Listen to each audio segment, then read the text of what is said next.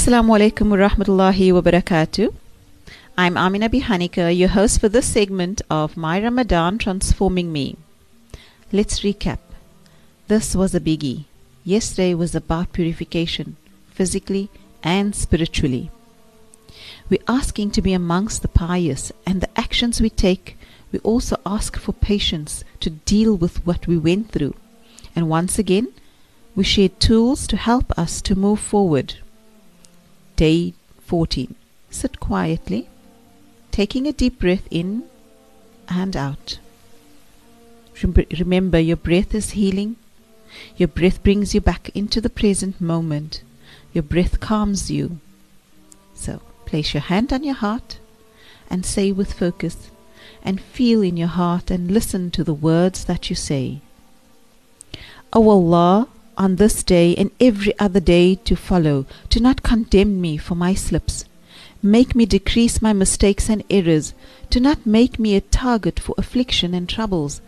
By thy honor, O the honor of the Muslims. Today I am reminded that Allah is ever merciful. And all I need to do is appeal to Allah for His protection, as I always will slip up and err, and only through Allah's love will I gain honor and be forgiven. Imagine if Allah condemns us for our mistakes.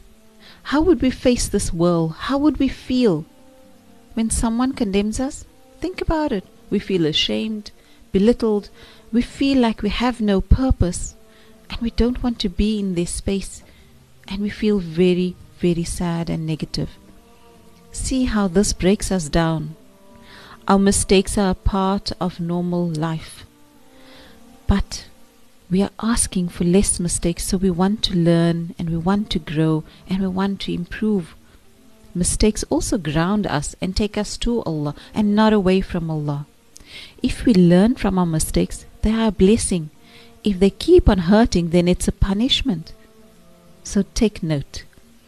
This is really a heartfelt dua that we want a better life and not to be afflicted with troubles, as we are only human and we long for peace and goodness. Remember, do not get stuck in the slip-ups and the mistakes. They take us away from Allah. They fill us with regret, with pain, with shame, and this manifests in our bodies as arthritis, gouts, and other ailments. Remember Allah's love, and always remember to ask. Ask for all that is good.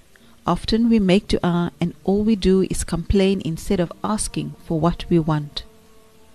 And as we do so, ask for hidayah so that we see Allah's guidance as well. Sometimes the answers are right in front of us and we cannot see it. Remember, everything must make you turn to Allah and not away. Our tasks for today. Take a look at your life and the mistakes you have made. What are they, blessings or punishment? If you haven't learned from them, see what it is that you can learn from it. Make a heartfelt dua, O Allah, show me what it is that I need to learn, and don't test me again with this, please, Ya Rab. Once again, we make istighfar. Ask for Allah's forgiveness. Affirmations. It's easy for me to learn from my mistakes as Allah is my guide. My mistakes are a form of healing and learning.